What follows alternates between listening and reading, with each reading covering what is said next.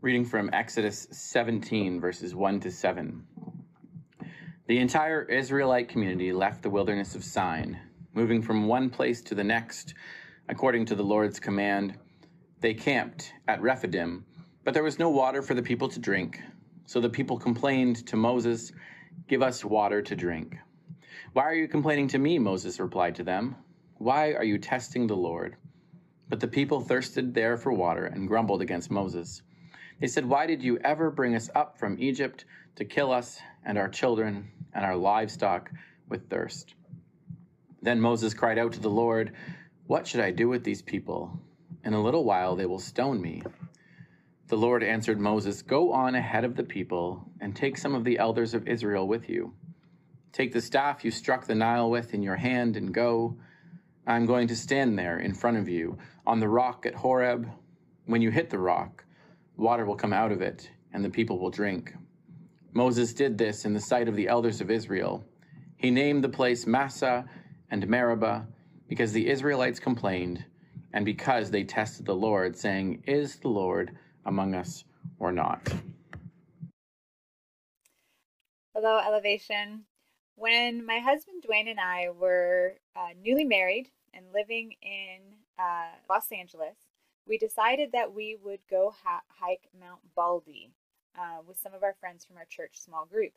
Now, Mount Baldy, just to give you some context, is a big, beautiful mountain that sort of hovers over the basin of Los Angeles, but it has an elevation of over 10,000 feet. It's rugged, it's beautiful, but it's tough.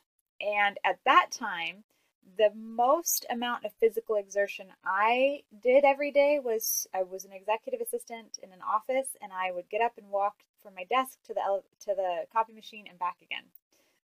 So I was pretty naive thinking that I could just go from that to hiking Mount Baldy, and that became evident to me pretty quickly. Before you even start the hike, you have to take a ski lift to the start of the trail. And by the time you get to the start of the trail, you're already at an altitude where the air is thin and it's harder to breathe. And within 5 minutes, I was gasping, and not even 5 minutes, 5 steps, I was gasping and spluttering. And I was like, whoa, wait, guys, I gotta stop. I need a Snickers bar. I need to get some calories. And it was nothing but pain from there on out. It was the hiking trip from hell. Even though it was beautiful, I was in so much pain. And the pain really brought out the worst in me. Not only was I in physical pain, then I started getting passive aggressive and moody. I just really came unhinged. Dwayne and our friends didn't seem to be in as much pain as me, so they'd be hiking ahead and having a great old time, and I'd start grumbling and getting really pouty, and then I would pull way back and just wait and see if they'd notice that I wasn't there. And when they didn't notice I wasn't there, then I would get angry and indignant, and I'd hike really hard until I surpassed them, and I'd be way ahead of them, and then I would just be in so much pain. And by the end of it, I thought for sure my toes were bleeding. They weren't bleeding. My joints were so sore. I was having a hard time breathing. And then when we got finally to the bottom of Mount Baldy, Dwayne and I got in the car, and all of my embarrassment and frustration and anger, I just channeled it all at him. And I was like, "You don't love me. Why couldn't we have hiked in a meadow or something? Why did you make me hike Mount Baldy?" So that's what it's like to be married to me, in case you're wondering. But I find myself, unfortunately, in good company today in our passage scripture for our series today. We're looking at Exodus 17. We're in the series Locating Ourselves that Steve has started for us. We're journeying with the Israelites out of Egypt into the wilderness and eventually into the promised land. But today in Exodus 17, the Israelites find themselves on the other side of Egypt, the Red Sea. They find themselves in Rephidim, the desert, and things are getting tough, and it's bringing out the worst in them. So they have seen God perform miracles to get them to this place. And yet, when they start to really face the scarcity of the wilderness, the lack of water, the lack of food, when they really start to face the uncertainty of it, it brings out the worst in them. They begin to question God. Are you even with us, God? Do you even care? Are you among us? And then they turn on Moses and they don't even just say, how did you bring us out? Why did you bring us out here? They blame him. They say, you brought us out here on purpose for us to die. And so Moses, is at his wit's end, and he goes to God and he says, God, you got to help me with these people, your people. They're about to kill me. They're about to stone him. And God, in his infinite wisdom and generosity, takes Moses to a rock. He says, hit this rock, water will come forth. And before the elders of the Israelites, God provides water from a rock for them. And so then Moses goes to name that place. And this is a common practice at that time, was you would name places as a sort of memorial to God's journey with you, with the people at that time. So you could remember as the people who God was to you in that moment. And interestingly, Moses does not name this place where God literally brought water out of a rock. You would think he would name it something like God provides, but he doesn't name it after God. He names it Massa and Merida, testing and quarreling. He names this place that's a site of a miracle after the terrible behavior of the Israelite people. And that behavior, whether we like it or not, we can probably relate to more than we would like to admit. Because the reality is, who of us hasn't found ourselves in moments where we are facing uncertainty, when we find ourselves in a wilderness of our own, and the natural bent of our hearts is to start questioning if God is there. God, do you love us? Do you care? Do you see us? And pretty soon, once we start doubting God's faithfulness in the midst of scarcity and transition, it follows pretty quickly that we start to move into a scarcity mindset where now we feel like we have to provide for ourselves. And once we feel like we have to provide for ourselves, we sort of fracture and splinter, and we turn against one another. We turn against our leaders, and we start to question them. Now our neighbors become not a partner to journey with and rely on through the desert, through the wilderness, but they become a threat. Because if there's only so much water to go around and they get it, then that means there's none for me, right? And then we start blaming. How did we end up here? Who brought us here? Whose fault is this, right? Who can we scapegoat? And yet Exodus 17 shows us and teaches us something really beautiful about who God is to us in the midst of our wilderness, in the midst of scarcity, in the midst of uncertainty, even when we're behaving at our worst. Thank the Lord that even when we're behaving at our worst, it doesn't change who he is to us in those moments. And so if there's nothing else you take away from this sermon today, here's the one thing I want you to take away.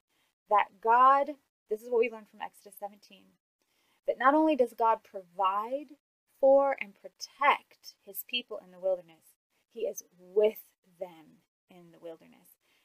Let me make that really personal. Not only does God provide for and protect you in the midst of your wilderness, God is with you in the wilderness. So what does Exodus 17 teach us about the character of God, the nature of God, who God is to us in the midst of transition and scarcity and uncertainty? Well, the first thing it teaches us is that God's character is not diminished by scarcity. It is not changed. God is not changed by scarcity, by plenty, or by scarcity. God was the God of the Israelites when they were in Egypt and being oppressed, but at least had their basic needs met. God was the God of the Israelites in the wilderness when they were hungry and thirsty. And God was the God of the Israelites in the promised land when there was milk and honey flowing. God is not changed fundamentally by our circumstances. God is still God, even when we are in the middle of the wilderness, even when we are in the middle of lean times and when we don't see our way forward. God is still God. The second thing we learn from Exodus 17 about who God is to us in the wilderness is that God is sovereign over scarcity. Not only is God unchanged or diminished, he's unchanged by scarcity, God has sovereignty over scarcity. So God literally brought water out of a rock for the Israelites. God brought nourishment out of a thing that has no business being nourishing. So it doesn't matter what kind of scarcity we may be facing. God is sovereign over it to bring nourishment for us out of it, even when we don't see a way forward. The third thing we learn about God and who he is to us in the midst of the wilderness is that God remains faithful even when we don't trust him. Even though the Israelites were questioning God, even though they were doubting his goodness and his presence, that did not change God's faithfulness to his people. He still provided for them. What a relief. It doesn't matter how badly we are behaving. It doesn't matter how much we may be doubting God. It does not change God's love for us, his graciousness for us, his grace to us, his provision for us, and his presence with us. That is a beautiful gift. Okay, so let me make this really personal. Let me bring this home to where we are here at Elevation. We are here at Elevation in a season of transition. We are in a season of scarcity and uncertainty. I don't know if you were able to be at the annual general meeting, I think a couple months ago, when one of our steering committee members, Annette Rossell, we love you, Annette, thank you so much for your service to us, got up and delivered the very difficult news that this year our budget is not going to balance, that we have a shortfall. And she said something so profound. She said, this is a budget of faith. Because we have not, as Elevation, we have been in the really fortunate position in the last several years that all of our needs have been met financially. And yet this year that is not the case.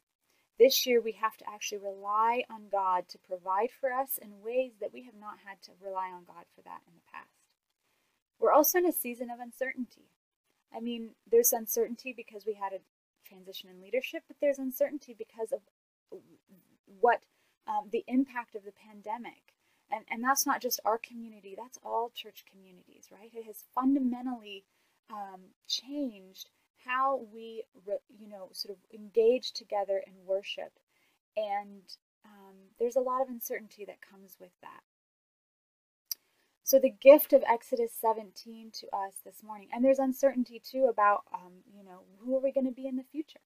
Who's our leader? Who are leaders going to be that are going to lead us in the future? What is our structure going to be? What is our theological grounding going to be? There's uncertainty around all of these things. Well, the gift of Exodus 17 is that it shows us who God is to us in this moment at Elevation. And the first thing is that God is still our God even now in the middle of this transition. God was the God of Elevation before the pandemic when things seemed comfortable and secure. God is our God here in the midst of this season of transition, and God will be our God into the future, whatever that brings. God can and will provide for us in this season of transition, in this moment of scarcity and uncertainty. But even more than that, even more beautiful than that, is that God is with us in this season of transition. Isn't that beautiful? That is better than anything else that God could give us. Just his presence being with us. God was with us before the pandemic, and he is with us in the middle of our presence during this transition, and he will be with us. We are God's children not because our budget balances, not because we have the best and brightest leaders and the strongest structure.